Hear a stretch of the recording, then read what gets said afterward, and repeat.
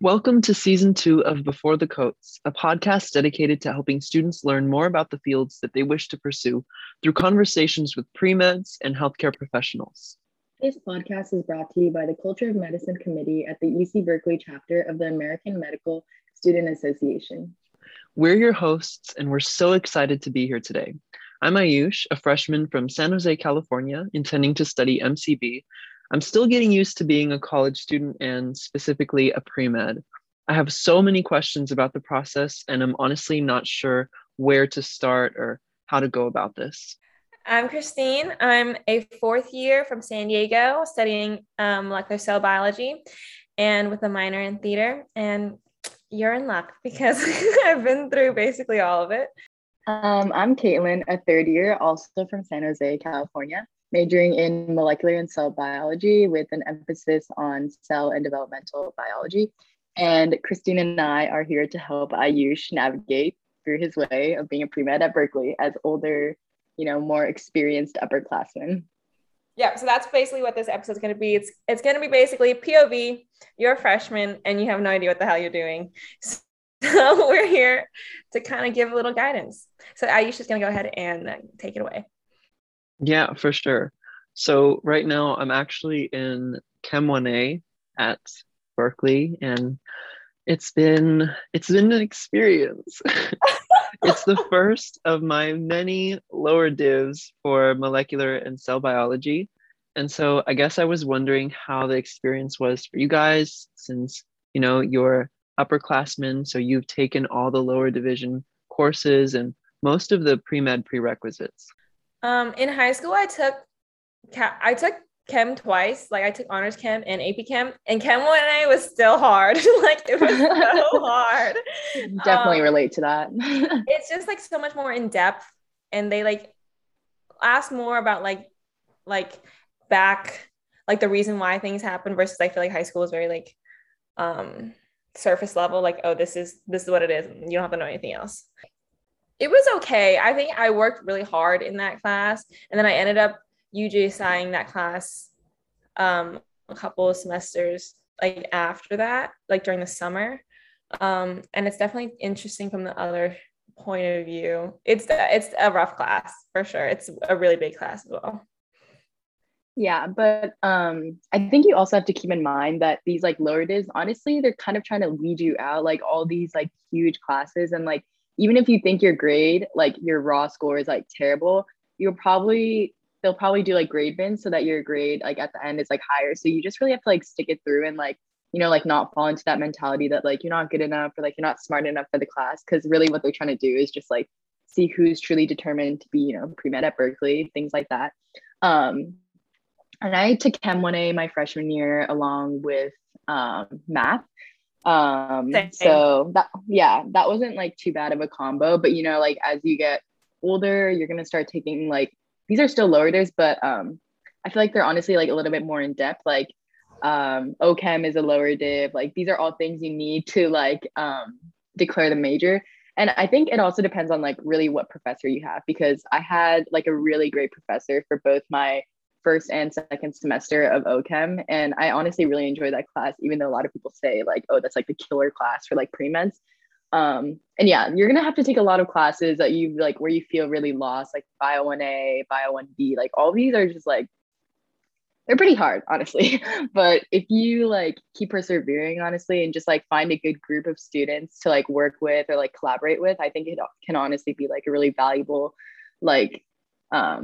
classes. Because I mean, when you're going to study for the MCAT, like these are all things you need to know. So if you try to like really learn the material like while you're taking the courses, you'll have to do less in the future because it'll like really be ingrained in your mind. So like my mentality or like my advice would be like not to be so like daunted by all of these like lower divs, and you hear all these like horror stories, but honestly like as long as you like push through it and like just try to like remain positive and like trying to learn learn the most through your classes, I think it can be like the experience is like very worthwhile and you shouldn't be like so afraid of it. Thank you. I'm going to try and keep that in mind. Also, study groups are great. Like that's how I found like my close friends are from like study groups and things like that. And they just like make the experience, because it's kind of like a hangout every single time you studied. I don't know. It makes the experience a lot more enjoyable. Okay, so we've talked about lower divs, and since you guys have taken basically all of them, if you could rank like, or not just rank, but choose what's the best lower div in your experience and what's the worst, what would you say? Honestly, that's really hard. I think it's kind of subjective because as like an individual, you're bound to like one subject more or less than someone else. But I think for me, what really makes a class is the professor. If the professor is really excited, engaged in the material, and like, you can tell he really cares about his students and like their learning. I think that's what makes like a class truly great. So for me, ironically, I would say that OChem, both my first and second semester, were two of the best like lower divs I'd had to take. Just because, like I said, like my professor was so great. Any advice, like if you see Marsden, Peter Marsden is teaching the class, like yes. I would definitely, yeah, suggest you take it. He's like an amazing professor and he's really understanding and accommodating to students. So that would be my favorite. Next, the next ones, I don't really have too strong of a preference. They're all kind of just like, I just got to get through these. But I could definitely say what's the worst. These actually aren't lower divs because you don't need it to declare. But I just hate physics personally. I think a lot of pre-meds do. So I would say 8A and 8B were like the worst, and then everything else kind of in the middle, like Bio 1A. I would say that's definitely a difficult class, but I liked it. I would say like I would rank it equally with like Chem 1A because I like chemistry and biology or like molecular biology, but it's just like they were definitely like harder classes. And then also I would say Bio 1B, like, it's like not known to be a super hard lower division class, but just like the subject, I'm not really into plants, things like that, evolution. So for me, that was just personally less interesting. But like I said, like, to each his own, like everyone's gonna have different preferences. But yeah, I would say that's my ranking personally.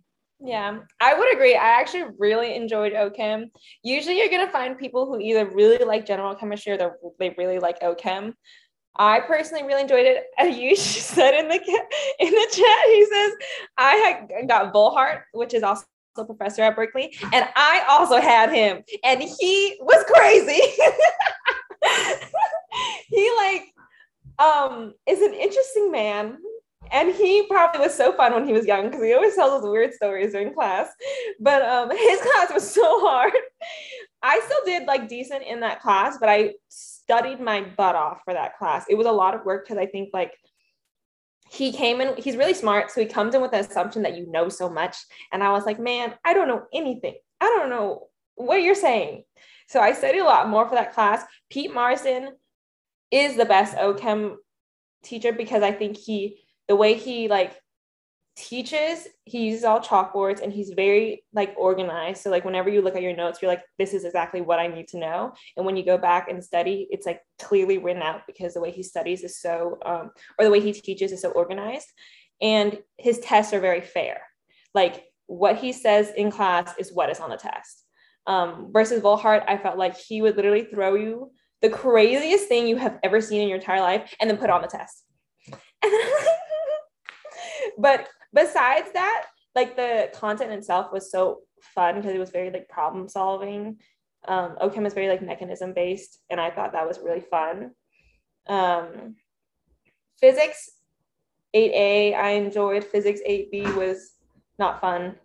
And then I think same with like Bio 1B. It's like plant bio, so it's evolution, ecology, which is not a hard class in the sense of like the content, like it's very memorization based. It's just people don't do well, as in like their grade doesn't do well because it's such an easy class that like you can get 3 questions wrong and get a B. So like the tests you have to get like basically close to 100% on the test to get an A in that class, which is really hard. Yeah, in my memory, they made like each MC question, like they're only like, I don't know, maybe 10, 15, but like each one is worth like 3 points. So if you get one wrong, that's already like, minus 3 points. And like, it's definitely a lot of like careless mistakes you can make that, influence your grade. But yeah, I think it also just like, like I've been saying, like if you're interested in that kind of stuff, then I'm sure you'll find the class more interesting, more doable. You'll enjoy like the material you're learning. But for me personally, that's not something that's like a top interest for me. So that's why I didn't rank as high in my list of lower division classes. It's crazy what's coming for me. So speaking of lower division, now that you guys are upperclassmen, you guys are actually, you've declared and you're kind of starting your upper division or like, working on those courses. And I would say, like, I'm curious about how they are comparatively with the lower division classes. Like, how do you enjoy them? What's the workload like? Yeah, any details you can give me? I think workload wise, they're less of a workload. There's less busy work. But I don't know. I think they expect more out of you. MCB 102 is known to be a difficult class. It's biochem and it's very memorization heavy, like learning your amino acids and everything like that. And then 104 is known to be like relatively easy comparatively. And I think it is really based on professors because most of the time, once you get to Bio 1A and Bio 1B, like you'll have 3 professors per class, and that goes on during your 102 and 104 as well. So like you switch every time, and like it's really luck based on like what teacher you get. Elective classes, am I in 2 electives? No, I'm in 1. But elective classes, you get to, once it's your senior, they start doing less memorization tests, and it's more about like application tests. So they're going to say to you a lot like, oh, there's not a rubric because there's multiple correct answers. And like, so, which makes it harder to study because like, like at least when you have to memorize, it's maybe not as applicable, but it's easier to study because you know exactly what you need to know. And the workload is a lot less. Like I don't really have assignments that much. It's just like going to lecture and like making sure you know what's going on.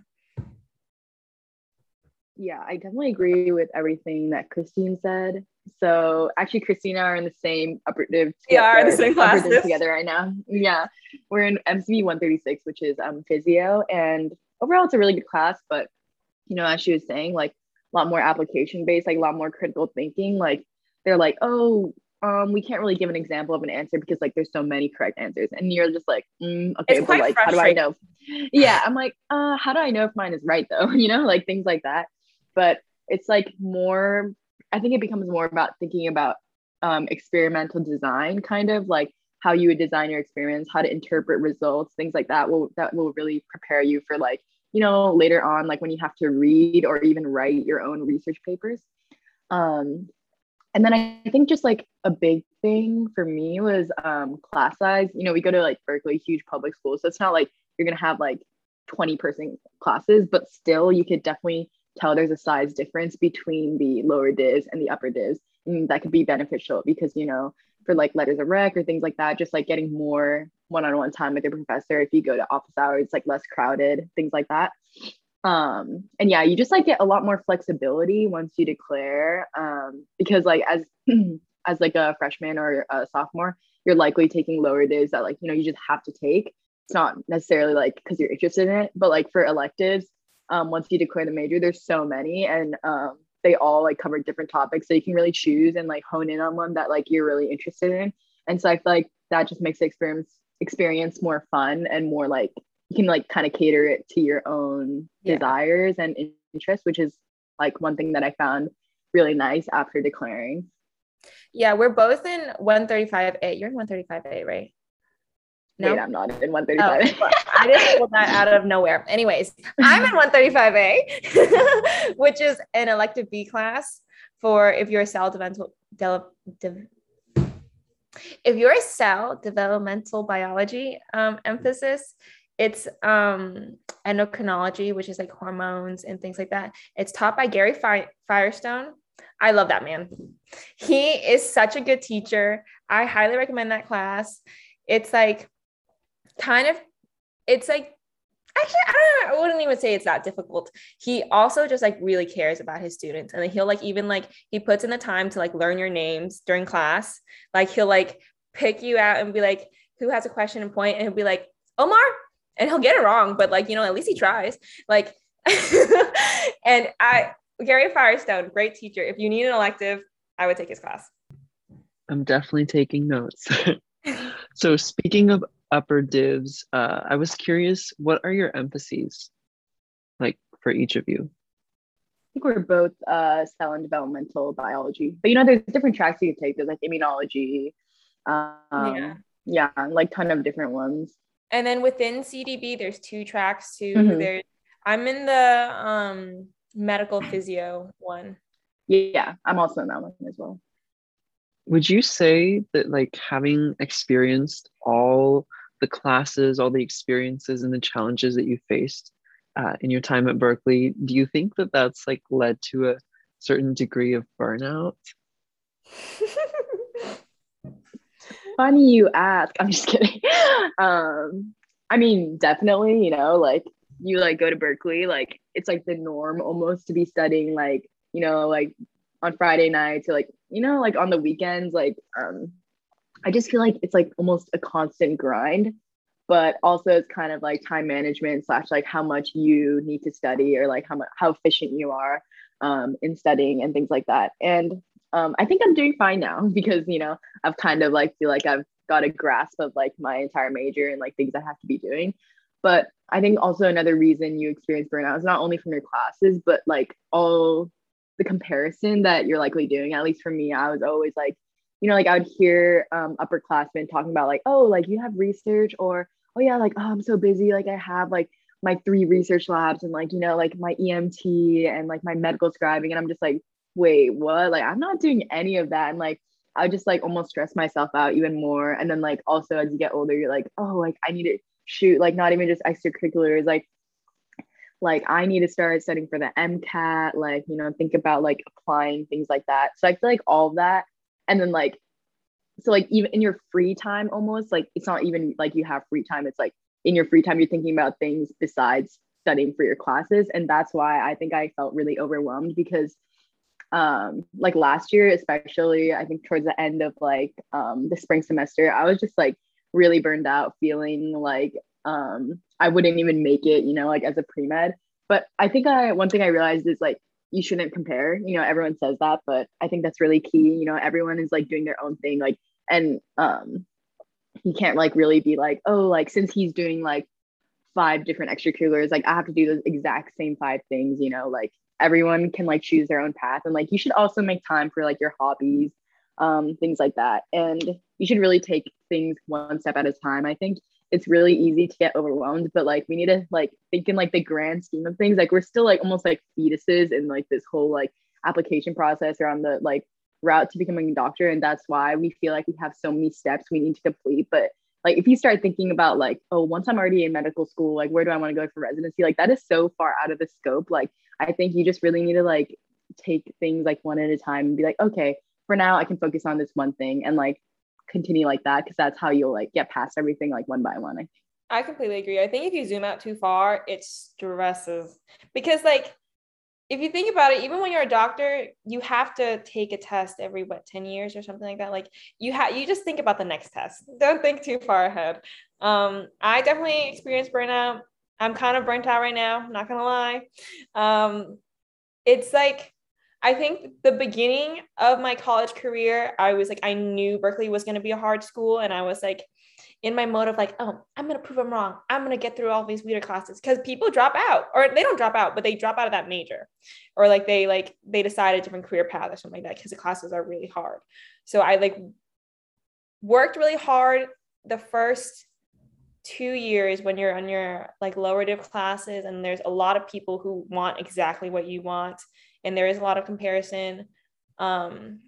And it's also like, oh, like if I wasn't studying all day, I would feel guilty or something like that. Like there's always someone working harder than you know, and you're like, oh, I'm not doing enough for this and doing enough for this. And I think you learn how much studying you need to do and time-wise efficiently for you to be prepared instead of just like taking an entire day to study. But like, it's kind of like, I don't know, like aimless studying or like you're not using it as efficiently. So I think I learned how to like not waste my time as much. But burnout is definitely a thing. I think it is mitigated by friends and also finding things that are not STEM based that you can do. Yeah, thank you so much for that. I definitely feel like that feeling of inadequacy or like comparison. I resonate with that. Just being new here, like already I can see how hard people work to do well in classes. And already I feel that sense of, oh my gosh, I have to keep my head above water. It's like the standards are so, so high. For Berkeley students, yes, but also like now you're Berkeley pre-meds. So it's like especially high, and there's a certain pressure. So thank you for kind of addressing that and speaking openly about it and being honest. Um, I guess to go into like the pre-med side of things, because this is like a pre-med podcast. So um, I think it's important to talk about those elements as well. Um, you've taken so many courses, and usually your courses are kind of designed to cover the aspects of um, things that are tested on the MCAT, which is like the test, the big test you need to apply to med school. So I guess, what was your experience with the MCAT? Like, how was studying for it? How was preparing for it? How was actually taking it, since you guys both have taken the MCAT? I'm just curious to hear about that. Yeah, so I'm not gonna lie, MCAT is not a fun time. Just it's a lot, mentally extremely draining, studying for such a long period of time. Like probably like the max you've studied for any sort of test before is like, I don't know, like I don't know, like a month or something, but it's not like serious study. Maybe like the SAT or the ACT, but like those things are like nothing in comparison. It's like max, like what is it, like 3 hours or something. Like it's not so serious, but the MCAT is a lot, tests your knowledge on almost everything. So like there's different sections, and the topics they cover are biochemistry, biology, general chemistry, organic chemistry, physics, English, like reading comprehension, psychology, sociology, like basically literally anything you think of, it's like probably tested on there. And so I took it after my sophomore year. So like my leading into junior year summer. And then I studied for about like 2.5 months, I would say. Not like super intensive studying. So like I would say like, like I know people who have studied for a month, like over winter break, and done amazing. But like they say it's like a full-time job, you're just studying from like 9 to 5 or something like that. But most people, I think, a little bit more time to study for the MCAT, just because it's such a extensive, like there's so much content, and like there's also practice. Excuse me. There's also practice that's like involved. But yeah, it's just like very like application based, like very passage based. There's not really too many like brute facts, but you do need to know those facts in order to even like think about what they're asking and like find the answers, or like think about the answers. But honestly, I think the most challenging part for me was like keeping focused, almost both during my study period, like not feeling burned out. Towards the end, I'm just like, you just wake up and you're like, wow, I really don't want to do this today. Like I just wish I could do something else. But I think, yeah, you just like have to keep a positive mindset and like integrate rest days within your study schedule. I found that like really key to like making sure that I don't feel like too overwhelmed with studying. And then also the test itself, it's like 7.5 hours. It's super long. Like, and I think the hardest part for me is like, you have to be laser focused for like those 7.5 hours. Like you can't be like dozing off or just like daydreaming in the middle of the test. Like it's timed, it's very serious, and you need to like kind of stay focused, as well as you can't let like your performance on a previous section like hinder your like next section, like you shouldn't really like dwell on the previous section, be like, oh oops, like I think I did so bad on like chemistry, but then you're heading into like the English section, and then you don't want to be thinking about your past mistakes. So honestly, I think it's a lot of endurance and like preparation, both mentally and physically. You want to like get into a routine of like waking up early. You want to like replicate like as much as you can what actual test day would be like, starting, I don't know, like maybe a month before, just so you feel prepared. And then also like confidence, like you want to feel confident going into the test. Like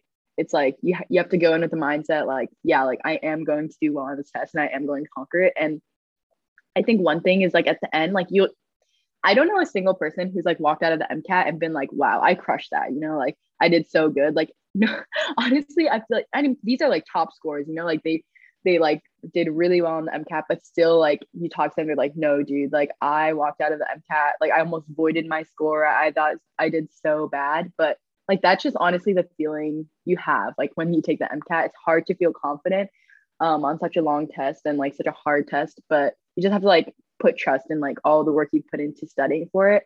And yeah, like just being mentally and physically prepared, I think is like the biggest advice I have for that taking that MCAT. Yeah, that was painful. The AAMC, the company that like makes the MCAT, they have practice tests online and they are pretty accurate to what score you will get on your actual test. So preparation and endurance is key. And I think I feel like there's a lot of things that I would do different if I were to take it again. Also thinking about like knowing what type of studier you are, because there's a lot of people who can just self-study and like just like buy the books for, I don't know, $200 something and just read the books and know it. And I tried to do that. And honestly, I feel like I'm more of a class learner, like having someone like being more visual versus just like reading it off a page and like knowing that. So I think if I were to go back and do it, I would definitely take a class. The only thing is they're like $3,000, which is then you start thinking about how much money goes into preparation for the MCAT and like big things like this. Like it is also, I don't know, finances is a big deal when you start thinking about preparing. And I had a lot of like mental fatigue during the test. It's such a long test that your brain just starts going everywhere. And I think doing the tests, like more practice tests constantly, like every week, but like for a month or whatever leading to it is really helpful because you need to be able to know that your brain can take it for that long of a period. Like content is important, but definitely in my opinion, practice is more important. And like you want to like walk into the test being like, oh yeah, this is just another day in my studying. Like I've been taking like all these full length practice tests like for the past like month. Like it's just another day. It's nothing special. And that's kind of like why you want to replicate things so like down to like, I don't know, like what time you wake up, how you get ready, just like very routine like. And kind of as Christine mentioned, I think one thing that's really not talked about when it comes to MCAT is the financial aspect. Like, I mean, even registering for the MCAT, the test is like $350. $350. Yeah. It's not cheap, you know? And even if you self-study, I would say like the average is almost up to like $500 to $1,000 just spent on prep materials, you know, getting like Kaplan books or buying the AAMC question bank. All the tests cost money. All the practice tests cost money. There's a couple of free ones from Kaplan and from Princeton, but their scores aren't accurate. They're like a little bit harder. So like you can like see conversions online. There'll be like conversion from Kaplan to like what you might possibly get. The money, like I got my books from Facebook Marketplace because like they're cheaper. And I got them for like $200. But there's like certain classes we can take, like they're $1,000, $2,000, $3,000, which like not everyone can afford, which like I couldn't afford. But I definitely think that it would have like helped having someone who actually, and they're done by people who score like 100 percentile on their test, who know exactly like how, because the type of questions that they give you are not like the questions that you would receive on like a Berkeley definitely test. Not And a lot of people will tell you this, and I definitely agree, and I wish I did it more, is that focus less on content and more on question practice. Like there's this thing called UWorld, which I would highly recommend getting. It's about it depends on how long you want the subscription for, but it's a couple $100 depending on how long you want. It's like $250 to like $300, I think. That's kind of the range. I also use UWorld. And it has a giant question bank, and it like splits it up into each of the sections, and it does a similar thing to, and that's why I bought it, is they have a similar thing to Anki. If you've ever heard of it, it's like a flashcard thing that people, it's a flashcard app that a lot of med school students use, and it basically uses like repetition based on like how hard you like grade that question. Like, oh, this question's really hard. They'll show it to you. It's like an upgraded Quizlet, I would say. Yeah, and it's free. It's free. Quizlet, basically. Yeah. But UWorld has that same application within their website, so you can. It's like both. And also, Anki is ugly. I don't like using it.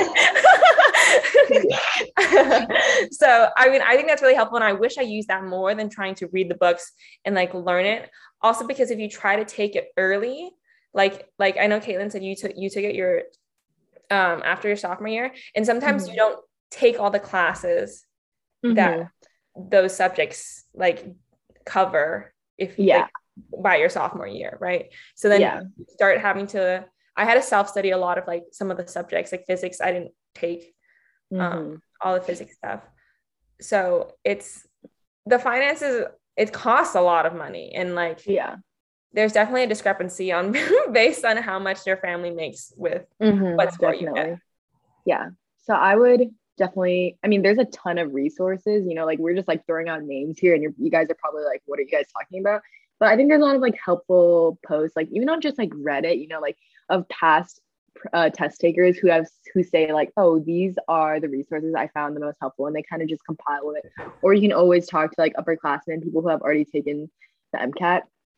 And then kind of touching on what Christine was saying, I would recommend you take all of the courses at Berkeley that are of the subjects that are covered on the MCAT, because likely what you'll see is that Berkeley courses go more in depth, and like you need it, like, you know, like at least for physics, like we were learning like really hard stuff like at Berkeley, but then kind of for the MCAT, you don't need to know as much, kind of just like remember the equations and like know how to apply like the basic concepts, and then you're good.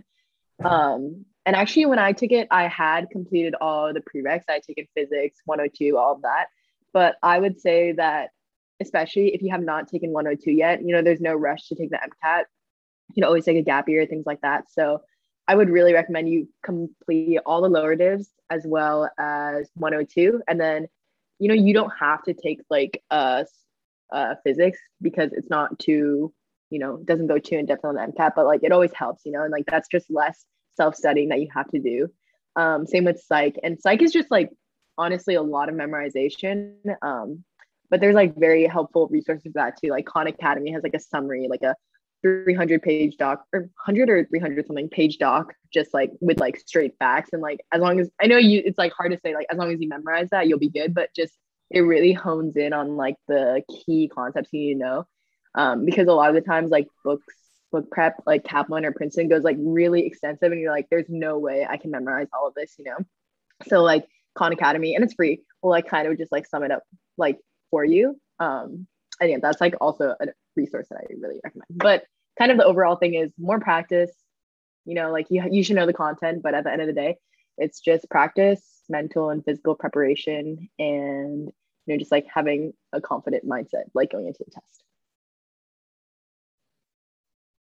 Thank you so much for that. So I think we've like definitely addressed like classes and MCAT. These are some of the more like standardized requirements for med school.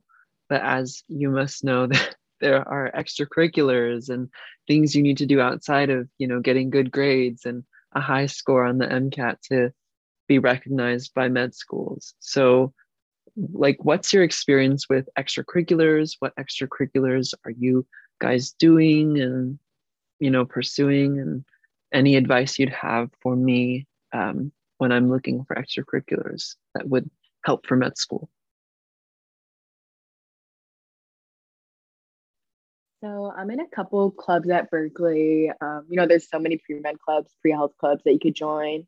So in terms of that, like, just find something you're really passionate about, I think, because it's not really like med schools don't really care if you just say like, oh yeah, I was part of this club, but like, okay, but like, what did you do? You know?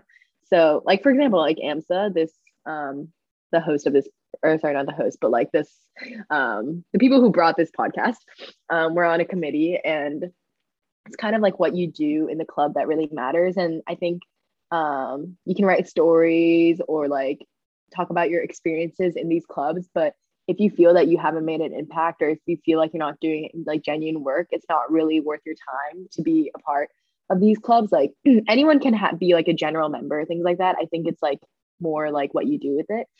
So that's like just those are just easy ways to get involved in extracurriculars. Just clubs at Berkeley, and you don't have to like be at those like top like clubs where like admission or like sorry where you have to apply and it's like super cutthroat to like be in one of these like so-called like top pre-med clubs at Berkeley. It's just like more what you're interested in, I would say. And then also I am also doing research at UCSF in a lab, and a lot of times like looking for research can be really daunting, I think, to people who are incoming freshmen. They think like, oh, like I don't know how to get research, like I don't know how to cold email, like I don't know how to get started. But actually Berkeley provides like a lot of resources that makes it easier. Like for example, the way I got my research was through URAP, which is like undergraduate research apprenticeship program, I believe that's what it stands for. But like every semester they have openings for projects, and you can apply up to 3 per semester, but like you can only commit to 1. So you can look through the list of projects. Like there are a ton of professors like who need help in their labs, and they're really looking for students who are willing to commit for like 1 or 2 years. And like honestly, the longer you work at the lab, like the more of a contribution you're gonna make, right? So I would say look through that list and like apply to those that you feel you could like really contribute something and like do something in that lab. And what I really liked about URAP is there's no cold emailing, you just apply and like there's just one question, I think, it's like, like why are you interested in joining my lab? And as long as you like feel like a thoughtful answer, like they'll ask you like other questions like what coursework have you taken, like what's your GPA, but at the end of the day, I think it just is really if the professor thinks you're a good fit for the lab. And it's every semester too. So like say you don't get it freshman spring or something, then you can try again like sophomore fall, things like that. And that's how I got my research. I was lucky enough to get it that way. I don't have too much experience cold emailing, but I know that's an option as well. And a lot of people get research that way. So there's like a lot of like cold email templates or like other people you could ask for help. And actually, I think one underrated thing for getting research is you could like subscribe to the MCB newsletter, which is just like a newsletter that the major like sends out. And like if you scroll, there's always like research opportunities listed. And like these are like professors that are looking for help in their labs.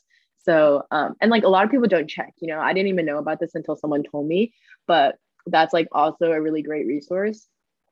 Yeah, I've been working in my lab for about a year now, and I started kind of late.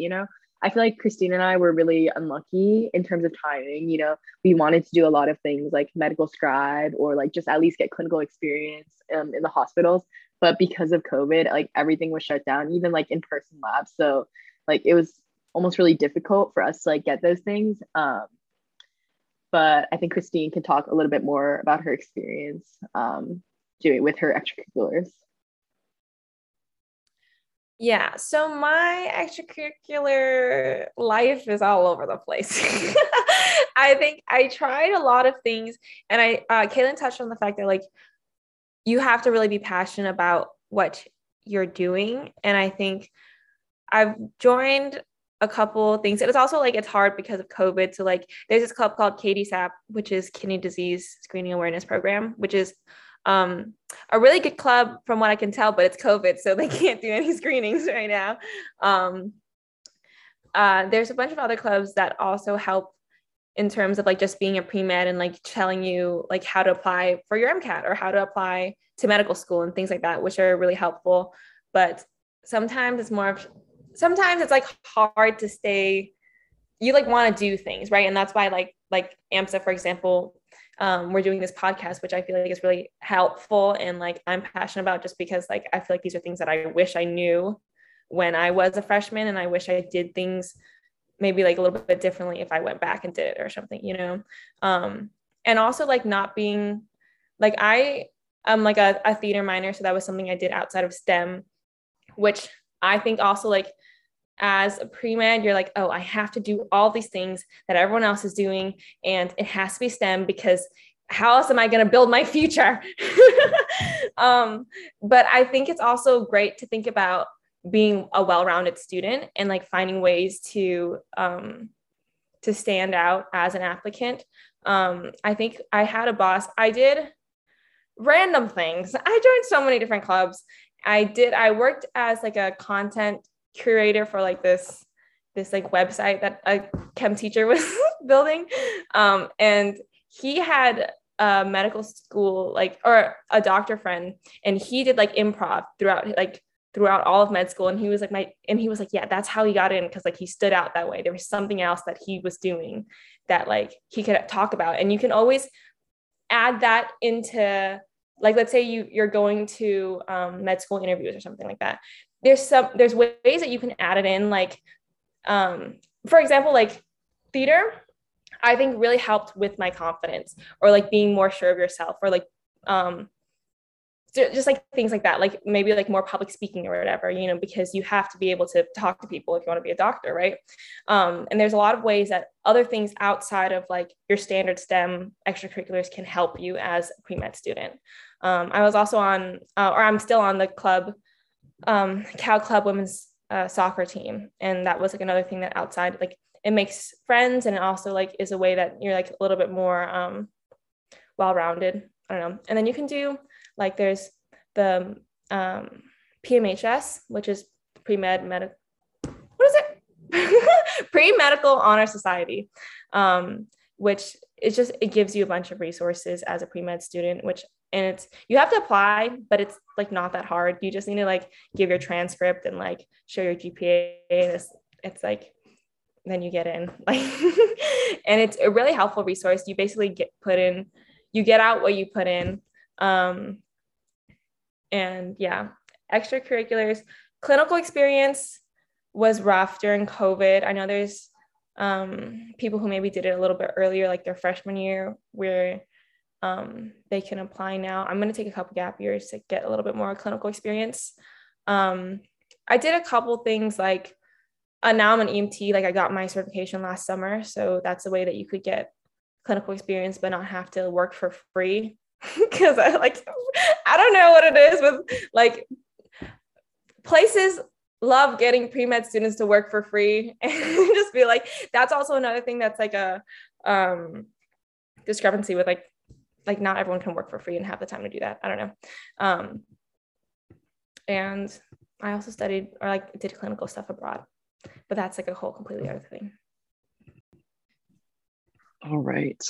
So with extracurriculars, I think you mentioned that you were going to take a gap year, or like you were planning to take gap years to kind of get some more clinical experience. So coming into, I guess, college, I see that the path to becoming a doctor is really, really, really long. I mean, you have your undergrad, and then you have med school, and then residency, and then if you want to do fellowship. So the years really do add up. And so I think I can understand the gap year, but then there's also a part of me that's like, but it's taking so long. It's going to take forever. I'm going to be like 30 something by the time I'm working, like officially. So what's your perspective towards gap years? I know that it's becoming like more popular now, and people are actually recommending it for a number of reasons, but I guess there are pros and cons to a gap year. And yeah, I'd just like to hear your perspective on that. Yeah, no, I definitely agree. I had the same mindset where I was like, I'm going to be so old before I like actually get to do what I want to do.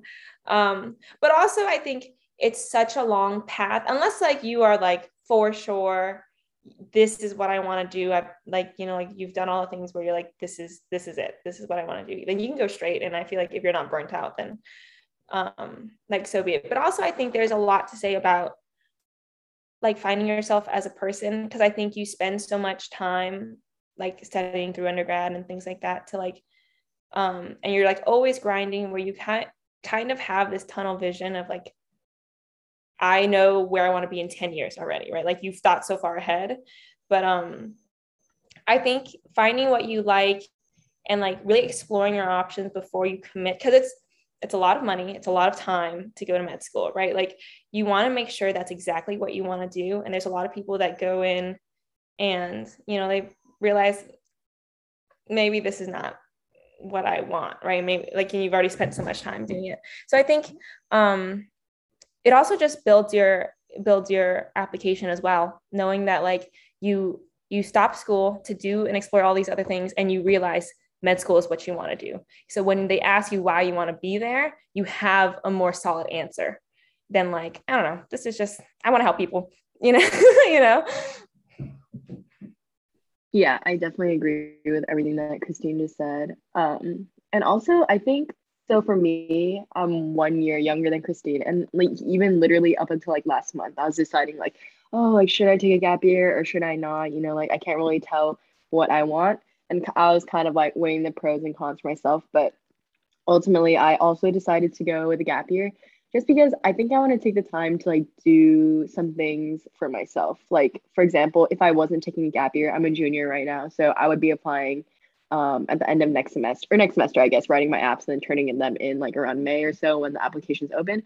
But I've really been wanting to study abroad, you know, especially after doing COVID or after going through COVID and like being stuck at home and stuff. And actually my brother, completely different route than me, like finance guy. But he graduated college before he could study abroad just because he's planning to do it in his last quarter. But then because COVID happened, it got canceled and everything. And he told me like that's one of the things like he really regrets. So I was just wondering like, oh my gosh, like, is it worth it to drop everything for a semester? You know, if you go abroad, it's like I was thinking like, oh, I'm not gonna be working in my lab, then I'm not gonna be, you know, like getting my research hours. I can't do like a research paper, or it'll at least be pushed back. Like all these clubs that like I'm trying to get like leadership positions in, like it's just everything is pushed back for a semester. And you're basically just dropping your life here to like go study somewhere else for like, you know, like 5 months. It's pretty long. But I realized like med school is always going to be there, you know, it's not like going anywhere. It's just a matter of like when you apply, and there's honestly no rush. Like you're going to be in school forever, like, you know, and I think like a key to like, at least for me, to not get burned out is like taking the time to like do things that I really want to do and enjoy. And it's not like my time abroad is going to be like a total waste, you know, I'm going to be taking classes there that I'm interested in, hopefully getting some exposure to, you know, hospitals or anything like that, clinical settings in different countries. And I think that could really add to your application because like Christine said, it's kind of all about like standing out. You don't want to be like on paper like some bio major with like, and that's all you do, because there's like a million of those out there. Like that's everyone who's applying. So I think Christine at least has done like a super good job of like finding things that she's passionate about, like soccer, theater, like things like that, and like incorporating it into her schedule. And for me, like travel is like something that I really enjoy, and I wanted to be able to like, you know, like at least study abroad in college. Like when will you ever get a time for that? So that's why for me, and I don't want to be like, you know, writing my applications while I'm like studying abroad. I kind of just want to take that time to enjoy and like explore different cultures and communities. And that's why I thought it was really worth it for me and why I wanted to take a gap year. And also I think it's important to think about what you're going to do with your gap year. I don't think you should really just take a gap year just like because you're like dreading, you know, applying. Like you can either like take that time to strengthen your application, like try new things, discover yourself, kind of as Christine was saying. And yeah, it's honestly, I think what you make of it and what you do with your time. So that's like kind of my whole advice with gap years. Like you shouldn't like not take a gap year just because you're like, oh, like there's too much stigma, like, or people are gonna be like, why are you taking a gap year? Like it's so common now, and like you shouldn't really think like that when applying to med school. It's just like whether you feel ready or not as an applicant, whether you feel you've done enough with your life before committing to, you know, 4 more years of school, like all of that all in one go. And we're still like really young, so I would say like just take this time to like find out like if this is like what you really want to do.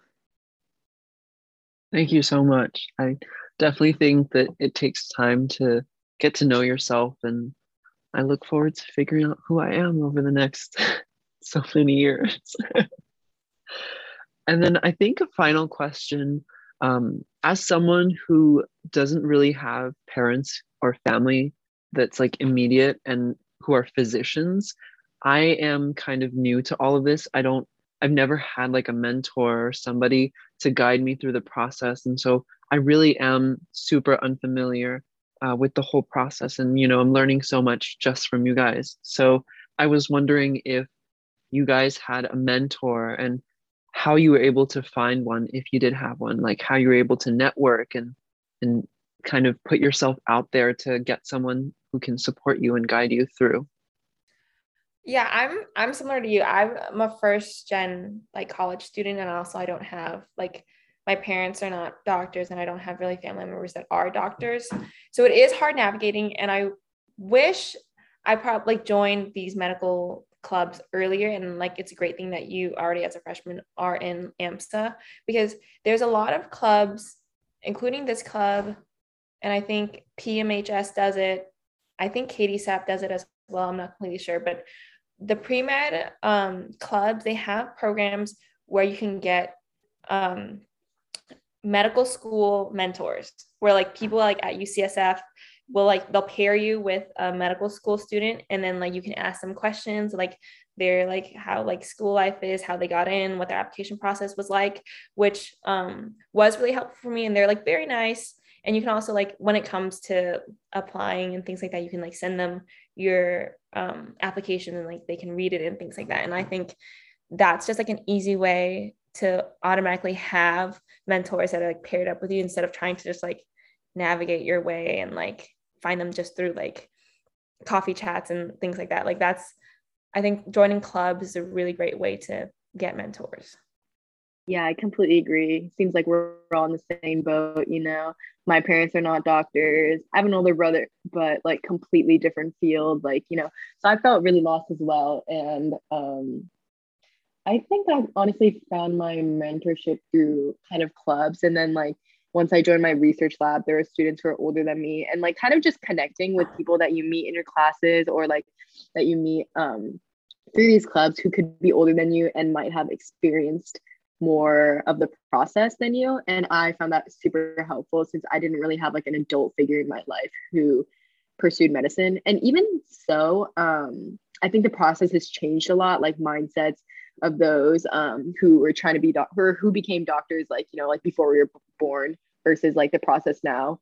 Not saying it wasn't competitive back then, but I just think like the process has changed. Like there might be some things that they're unfamiliar with.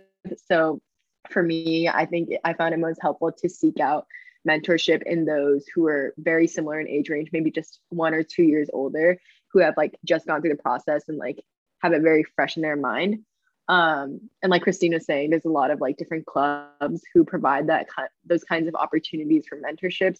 Even, I'm actually in KDSAP, so they host a lot of like medical panels with like doctors from UCSF, and they'll come and chat, and you can ask them basically whatever you want. It's just like a physician little like question and answer panel kind of style. And like also like in these clubs, like you can coffee chat, like there's opportunities for you as like a younger freshman or sophomore to coffee chat with these older members who have likely, like are further in the process than you, which I found really helpful. Yeah, thank you so much for the advice and, for your time. I think that this whole episode has been super informative for me. I've been taking as many mental notes as possible, and I am so grateful to have you guys as resources and friends. And yeah, I'm super excited for you guys, and I can't wait to see what's coming up for me and for you. So yeah, thank you. Any last words? I would just say, don't make school your life, make it part of your life. And I think it took me a long time to like figure that out. And that's why I took a gap year. It's like people always say like, oh, med school students give up their 20s. You can do that without giving up your 20s. Okay. I think, and that's why I think I'm a proponent of a gap year too, is like you get to travel and enjoy your life, and it's also just rejuvenating to do that and then go back to medical school or things like that. Mm-hmm. Make sure you're not giving up yourself for this job. It should be part of your life. Definitely. Medicine is something that you should enjoy doing, not like you dreading the schoolwork and all of that. I mean, no one loves all of this, like it comes at a cost, but at the end of the day, like it's all worth it if that's what you truly want to do. And you just have to make sure that you're not giving yourself up to do this job, but rather like you're pursuing this path because you think it'll enhance your life and it'll make you happier in the long run. And yeah, that's all I have to say. All right, bye. Bye. Bye.